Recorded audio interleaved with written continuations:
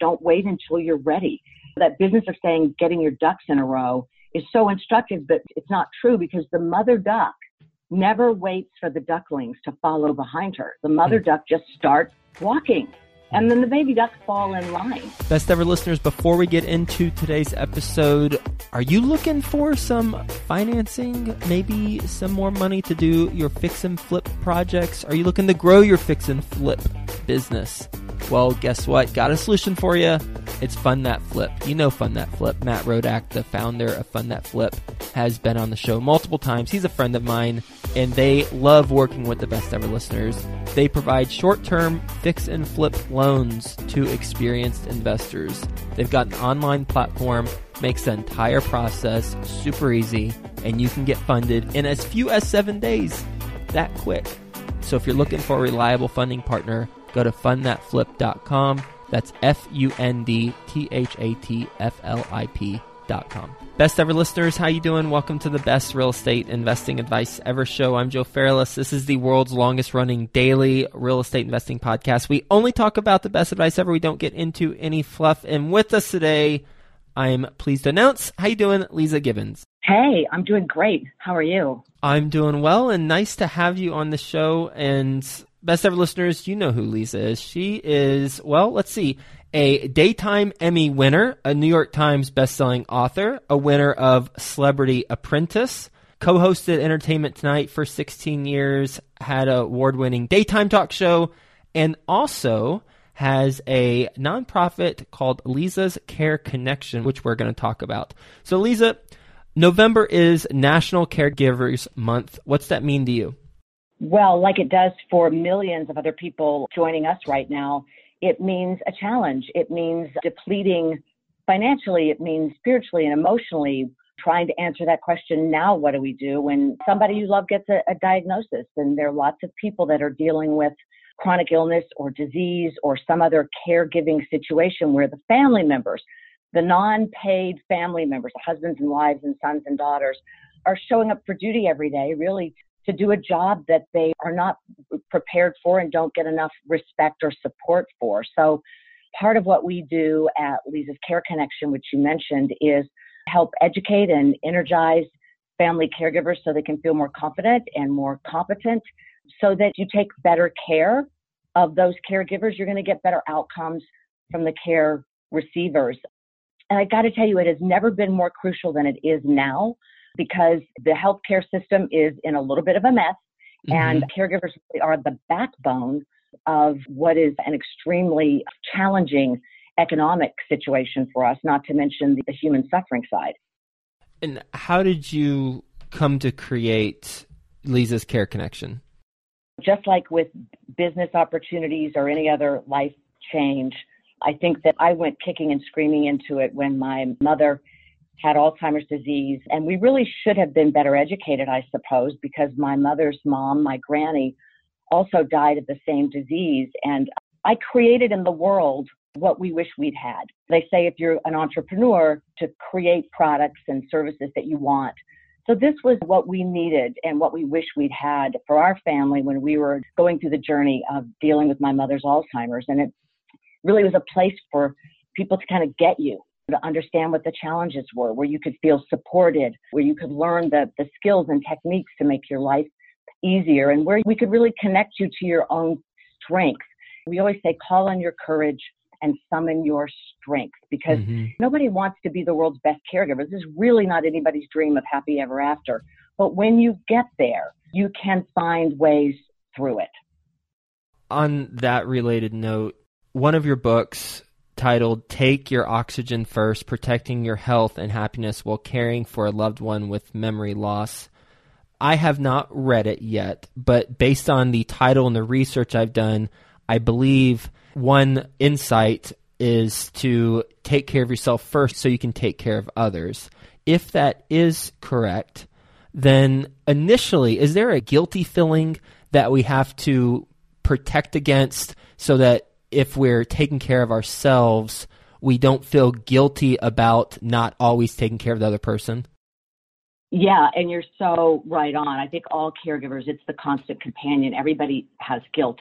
when I was caring for my mom and now my dad, who has coronary heart disease and had bypass surgery, I always felt guilty because I'm on the West Coast. My parents have always been on the East Coast. I agonized about that. When I was with my mom, I felt guilty because I wasn't doing enough. There were so many things I was missing. When I was away from her, I was guilty. I felt guilty because I was healthy and she was sick. I even felt guilty when I didn't feel guilty. Eat forgivers alive. So to normalize that, to recognize that you're doing the best you can, showing up with your best intention.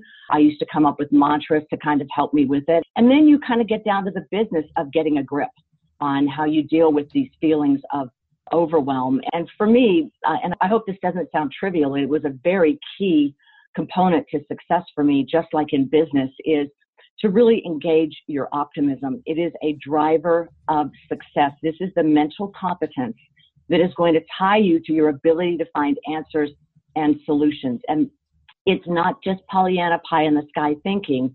It's being more resilient and being able to bounce back and fight back more quickly than the people who throw in the towel and the people who are pessimistic and negative. So the optimistic caregiver will engage the tools that are out there. And so one of the things that I like to remind our guests at Lisa's Care Connection is to look at the technology that's out there. There's a lot of free apps that can help you, whether you need a care calendar to invite your friends and family to contribute the things they can to help you, whether it's dropping off food or sitting with mom while you take a break. There's carecalendar.org, and Lots of Helping Hands has a free one. There's a lot of meditation apps out there to really help you get centered and stay connected to your strengths.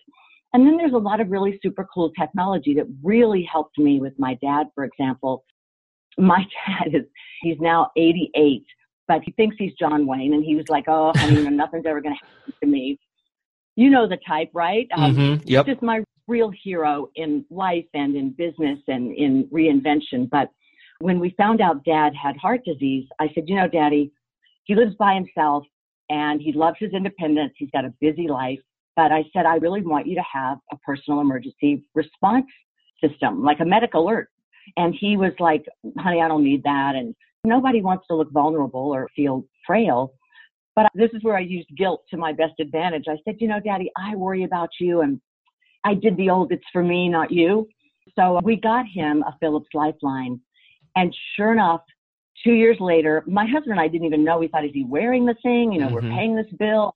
I know he can't return it because it's a gift from me, but he had a heart attack, and had he not been wearing it, the first responders wouldn't have been there in time to save my dad. So I'm really so grateful. And it's one of those cool business stories where I called the Philips people I said, I'm sure you get these calls all the time, wanted to thank you for saving my dad. And that's really how I got involved with them in educating people about the technology side of things, a Philips Lifeline, their personal emergency response service, the medication dispenser, which my dad also has. So it's interesting. Life always puts you exactly where you're supposed to be. You mentioned you had or have mantras. What are some of those mantras that you tell yourself? Well, it's funny because one I had to employ way back when I was doing Dancing with the Stars, and they get you, this is a horrifying visual for many women, they spray tan you, they get you naked in front of this wand. And on the day that I was doing it, I'm standing next to, I think it was like Julianne Hough and Cheryl Burke, these perfect dancer bodies.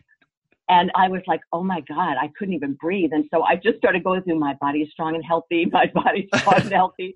But when I'm hiking, I often do mantras, and I tell myself repeatedly that my brain is sharp. Look, I've got 2 generations of women that had Alzheimer's disease. So I never borrow tomorrow's troubles today, but I'm not naive. So I know that mitigating stress is good for anybody, no matter what is going on in your life. And so when my mom was sick, my mantra was just, I love my mom. I'm doing the best I can. I love my mom. I'm doing the best I can. And it's just a nice reminder, because it's what Tony Robbins always says, you get what you focus on, end of story. And if you focus on how you're failing and how you're underwater and how you're overwhelmed, then you're just going to get more of that. Mm-hmm. It sounds like your mantras, it's a dynamic process where it's based on where you're at in that period of life, and then you come up with a customized mantra based on that situation. Is that accurate? Yeah, It's true. And I try to have a meditation practice, but I used to tell myself, oh my gosh, I don't know how to do it and I'm not doing it well. And I'm even failing at meditation, and what a loser. Who fails at meditation? And I realized that the things that work for me in business, when you're in the better business of trying to get better yourself or trying to help someone else get better, or just in the philanthropy world of wanting to make someone better, we sometimes stop ourselves because we think we don't know enough. And that's probably one of the greatest piece of advices that I've ever received and that I give out is don't wait until you know enough. Don't wait until you're ready. That business of saying getting your ducks in a row is so instructive, but it's not true because the mother duck never waits for the ducklings to follow behind her. The mother duck just starts walking and then the baby ducks fall in line. So I think that whatever journey you're starting out on, it's never going to be perfect and you're never going to feel 100% ready, but just launch anyway. On the launching part, when you launch anyway, I know there are bumps in the road, and you mentioned earlier you got to be more resilient than others and bounce back quicker than others. How do you do that? Well, I talk about the Tigger factor. In Winnie the Pooh, you look at Tigger, he's a party to himself, right? He bounces from everything, and people want to be around Tigger because Tigger is positive. And when you are in a situation where you need to bounce back from something, that's when you really do need to edit the toxic people out of your life. And they always say we become like the 5 people we associate with most. So if it's a business plan you're trying to get off the ground, or if it's a health plan you're trying to activate for your family, putting those people in place who are on your team is really important. And it may not be your bio family. It may not be the logical people that are your blood relatives, because they may have their own limits that prevent them from showing up in the way that you want them to. So I think it's really important to know that this is not a solo sport, and you really do have to get your team, people that can coach you through it. And you're going to be playing out of position because you've never been feeling this personally invested in an outcome in quite this way. Can you tell us a story of when you had to implement the Tigger factor and bounce back because something completely and utterly flopped?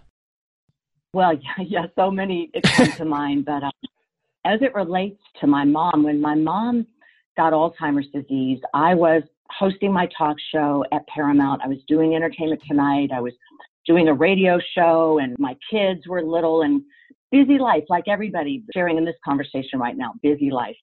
But suddenly it was like my world just went silent, and the steps to the dance of my life, I was tripping all over myself. It didn't make sense. And so I knew that I needed to listen to the pain and try to figure out, what is this pain trying to teach me? And my mother, in the early stages of the disease, said to me, you know, honey, I was like, Mom, I don't know what to do, and I feel so helpless. And she said, all your life you've been a reporter, you've been a storyteller, you've told other people's stories. Now, go tell this story. And that was great, but I couldn't figure out exactly how to do that beyond the outlets that I had. So I went to my agent at the time and I said, look, I'm going to start a foundation and we're going to help people like my family. And immediately he's like, no, bad idea. This is not marketable. This Alzheimer's stuff is negative and it's old and it's not sexy. Stick to your kids' charities. People get that. They understand that. But I really can't recommend that you do this. It's not going to help your career. It's not going to help you book gigs. And I listened and I said, well, thank you for that insight, which tells me how bad this needs to be done, really needs to happen. And just one other thing, you're fired. And that was my first time of really saying, okay, it's not the end of the road here. It's a bend, a very big bend in the road. But I need people that see the vision of where I need to go. Mm-hmm. You talked about earlier being very selective with the 5 people you associate most. Who are those 5 people for you? Well, one is my husband and business partner who runs our company. And he's my best friend and my best gauge for when I'm sort of drifting too far out of my lane, because I tend to be very entrepreneurial in my thinking, and I like to have lots of projects going on, and he's the one that helps them kind of get to fruition.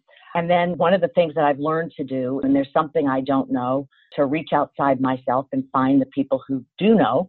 So with the foundation right now, I'm working with a very passionate woman from the nonprofit world who I've engaged as a friend. and a business consultant. So I usually have kind of a business voice in my ear. And then there's my hiking girlfriends. They're the stress relievers and the ones that will just listen and not try to fix.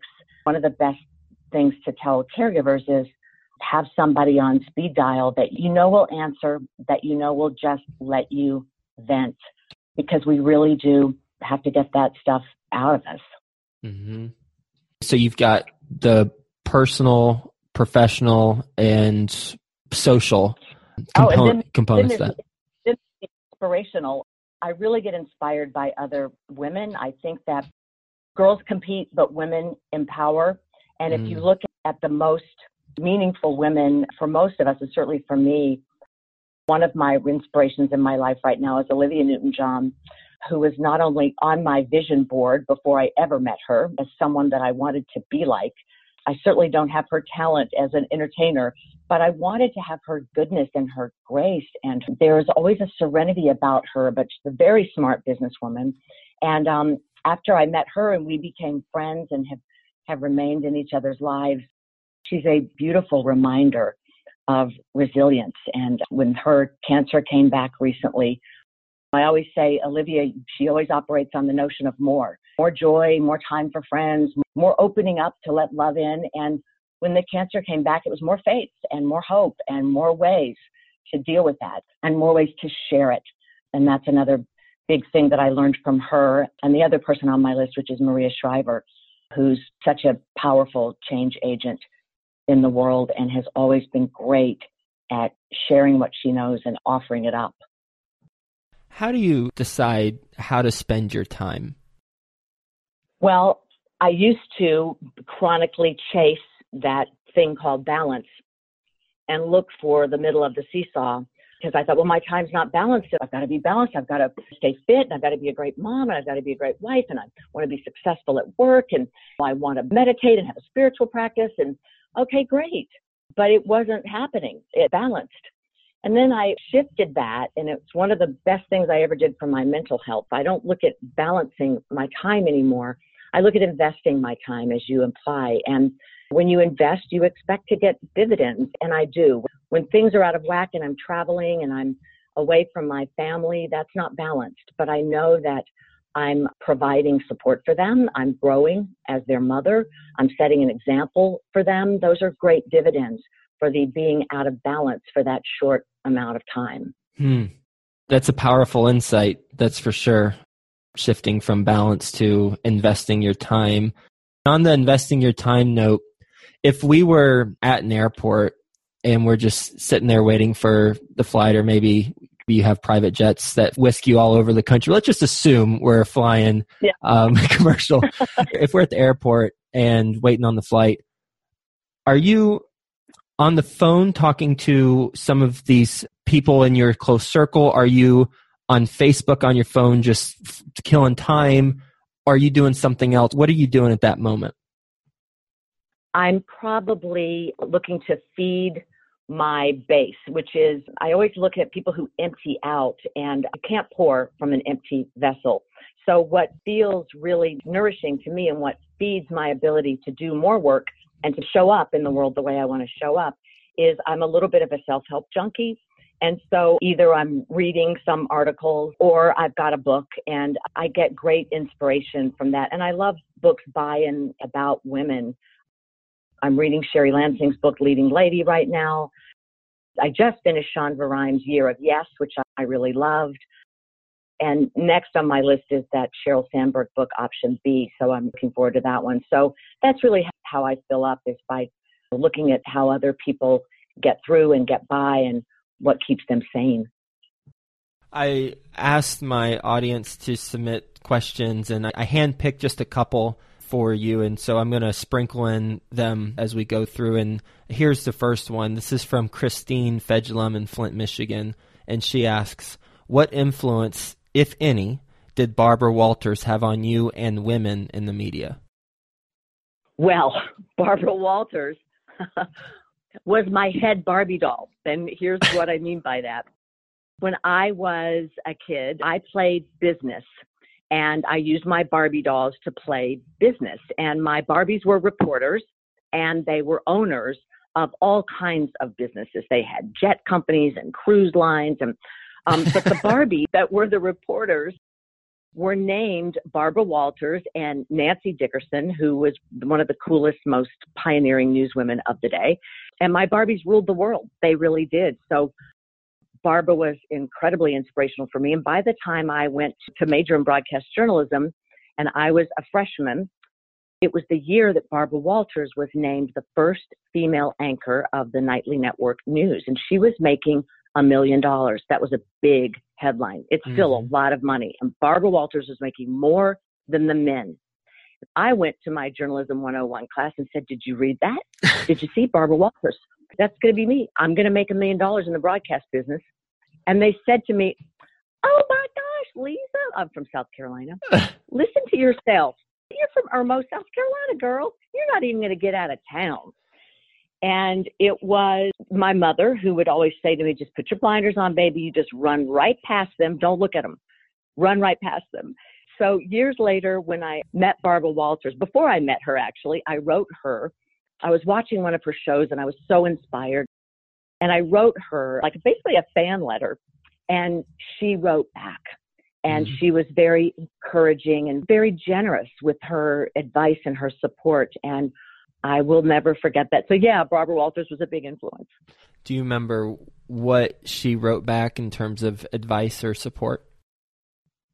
You know, I had mentioned that on the show that I was watching, and it was one of those specials, that I really loved it best, as many people did, when she would get to kind of the personal vulnerabilities of her interview subjects. And she reminded me, at that time I was working on ET, and that was a great gig at the time, and I'm so grateful for it. And she reminded me that that's the basis of any good interview, no matter who's in front of you or on the other end of the mic, that your best approach is to be authentically you, to open up that space where they can be who they are. On a related note, from a business standpoint, because we talked about the challenge that you mentioned with your mom, but from a business standpoint with maybe a venture that didn't go well, can you tell us about a venture that didn't go well and just how you approached it during and after? Yeah, some that were within my power to change, and then obviously things that weren't. The first time I got fired, I was on location in Rio when I got a call. Hey, look, we packed your stuff up. It's in a box outside your office door. I was working at KCBS in New York. And they said, but look, you're there, so spend an extra day or whatever, and then come on back, and thanks for your effort. And my friends are like, great, we're going to enjoy Rio. And we were down there covering Carnival. And I'm like, no. I was already mentally re-editing my demo reel to send out to news directors and to try to get the next gig, because I think that bold action is always the best action. But what happened was I got so myopic. My desire to kind of move ahead so quickly didn't give me the best perspective to kind of survey the landscape. So I don't think I had enough of a 360 view of where I wanted to go next and what I wanted to do next. And it ended up that I ended up leaving New York and going to LA to work for Paramount and for ET, which was a great thing in my life.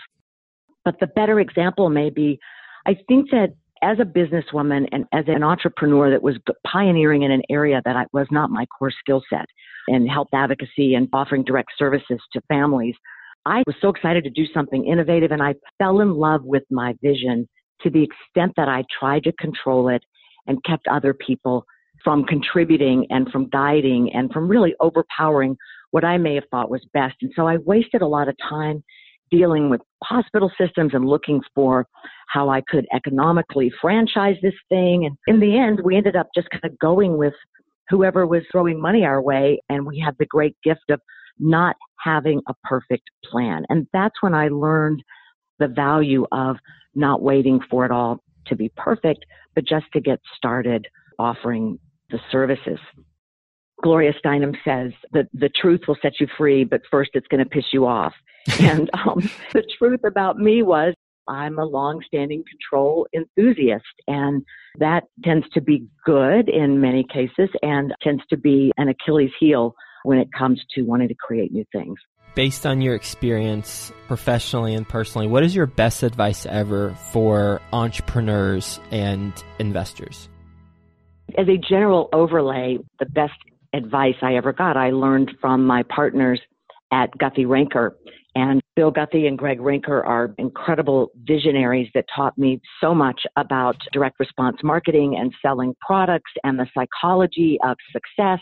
That's how I got into business with Tony Robbins. So it was just a really great relationship. But the skill that I value, so many skills they taught me, but one of the initial ones was in meetings and with new partners and new relationships to talk less and listen more.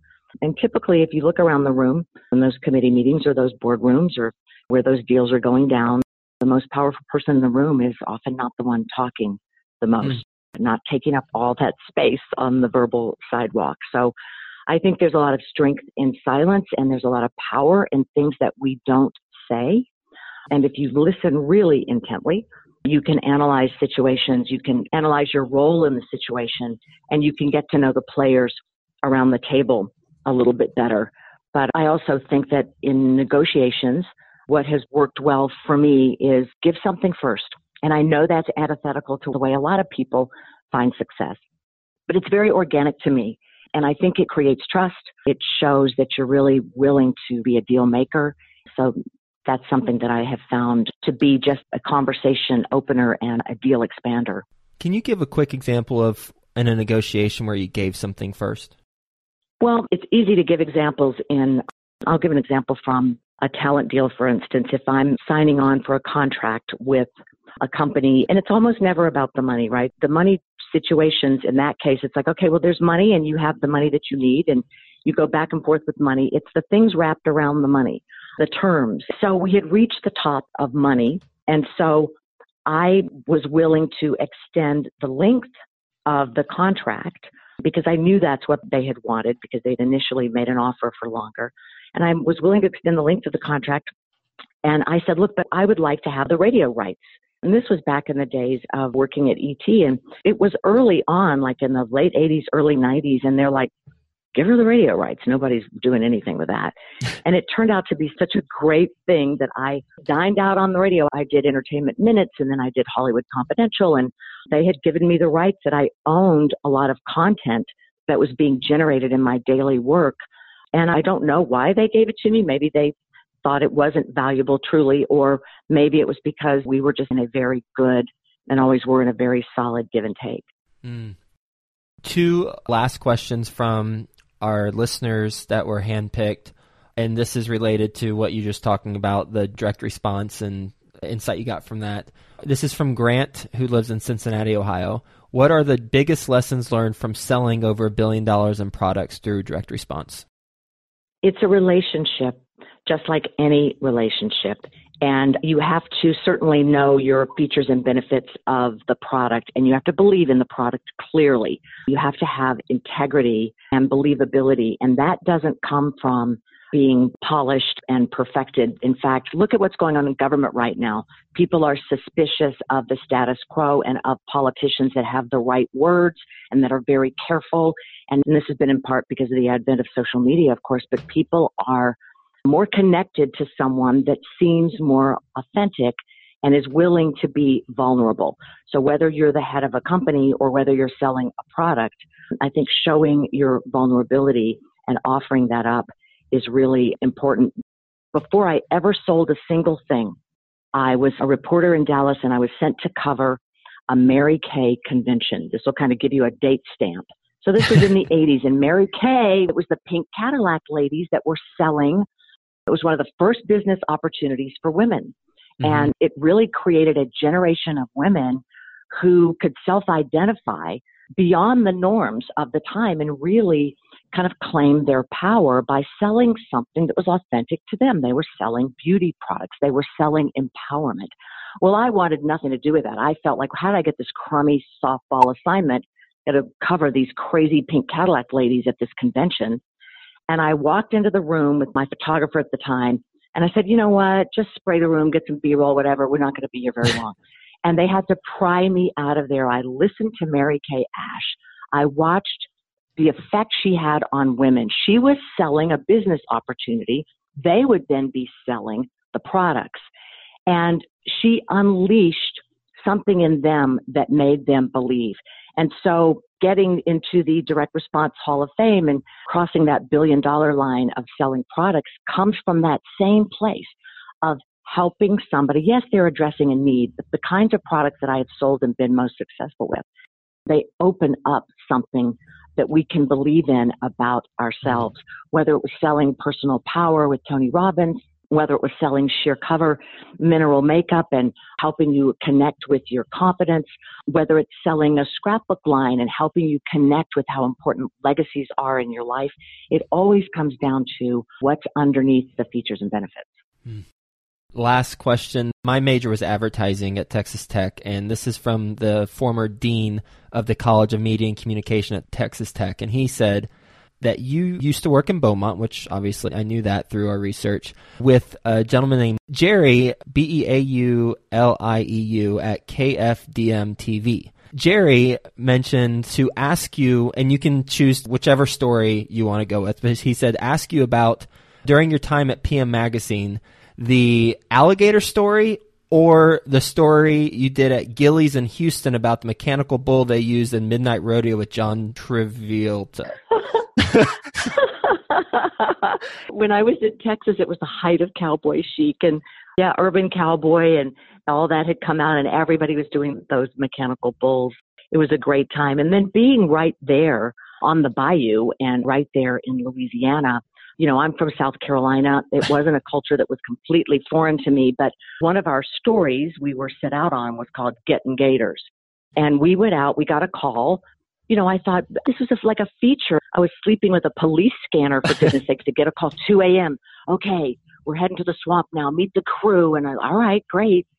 So we go out on this boat and I look at it now and I go, when the red tally light is on the camera, I think that I either always got incredible courage or became ridiculously foolish, just thinking like, how's that going to save me, right? But we were with a team of people that were hunting alligators. I'm sure it's not legal and certainly not legal now. But we were doing one of these culture stories and I had these waders on and I ended up getting in that swamp and they said, now look, to get the gator into the boat, we don't kill them, we just stun them. And there was a stun gun, as I recall. I don't know if this is the story he's talking about, but we had stunned this alligator and I had the tail, which was the stupidest place to be. But it was just some mild thrashing. There might be something else to this story that I'm not remembering. Did he give you a hint? No. He just mentioned those two things on the Facebook post that I mentioned. Was that Larry Beaulieu? Jerry Hudson, who is... Jerry! Yeah, Jerry. He's a former dean of College of Media and Communication at Texas Tech. I'm on the alumni advisory board there. So Jerry's giving you the story. Your Jerry is giving you the story about the Larry, KFDM. About working at... Yep, exactly. Yep. Oh, that's so sweet. Larry Beaulieu was another executive and talent. He was like the news director and the anchor of the news. And he really taught me a lot about collaboration. And, the world went through a lot of specialization and now we're back into this wonderful zone of collaboration that's partly born out of necessity and also born out of our proximity to bring other people in. And I think that people who really can collaborate and who recognize that, as my mother always said, it's I will versus IQ, that success really doesn't have that much to do with being the smartest person in the room. It's who can either build consensus or bring people together and who can most effectively collaborate towards that end goal. And Larry was a great mentor for that. Lisa, where should the best ever listeners go to learn more about your organization or wherever else you want to send them? Here's how people can reach me, and I really hope they do. And thank you so much, Joe, for this time. I really enjoyed it. Lisa'sCareConnection.org is where we can help you if you have a loved one that has a chronic illness or disease. If we can be of service, we would certainly love to do that. And just connect with me on Instagram or Twitter or Facebook. I'm just at Lisa Gibbons. I'd love to keep the conversation going. Well, I'm so grateful that you're doing what you're doing. And really, who cares about me? It's about other people who are being impacted in a positive way through your organization. So my business is I buy apartment communities and I partner with investors. And one of my investors recently had his wife diagnosed with an illness. And he was going through the what now question that your organization addresses and helps other people with. And it is a necessary organization. I'm so grateful, and others are so grateful for it. I know it. So first and foremost, thank you for spending time doing what you're doing. And then secondly, lessons I learned from our conversation, there were many. One of them is the resiliency bounce back factor. You mentioned the Tigger factor where you bounce back, and you gave a couple examples. And then the point that really resonated with me from an investing entrepreneurial standpoint is shifting the focus instead of from balance, but rather on investing in your time and looking for how to feed your base. As you mentioned, you're a voracious reader for self-help books and content, in particular books by and about women.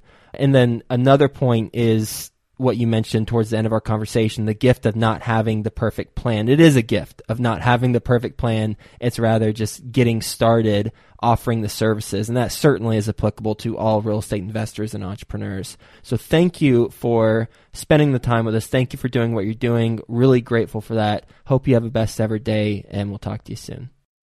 Thank you so much. Best ever. Back to you too. You want to get better at negotiating real estate? Well, how about, do you want to get better at negotiating real estate for free? Even better, right? Well, go to fundthatflip.com/best ever.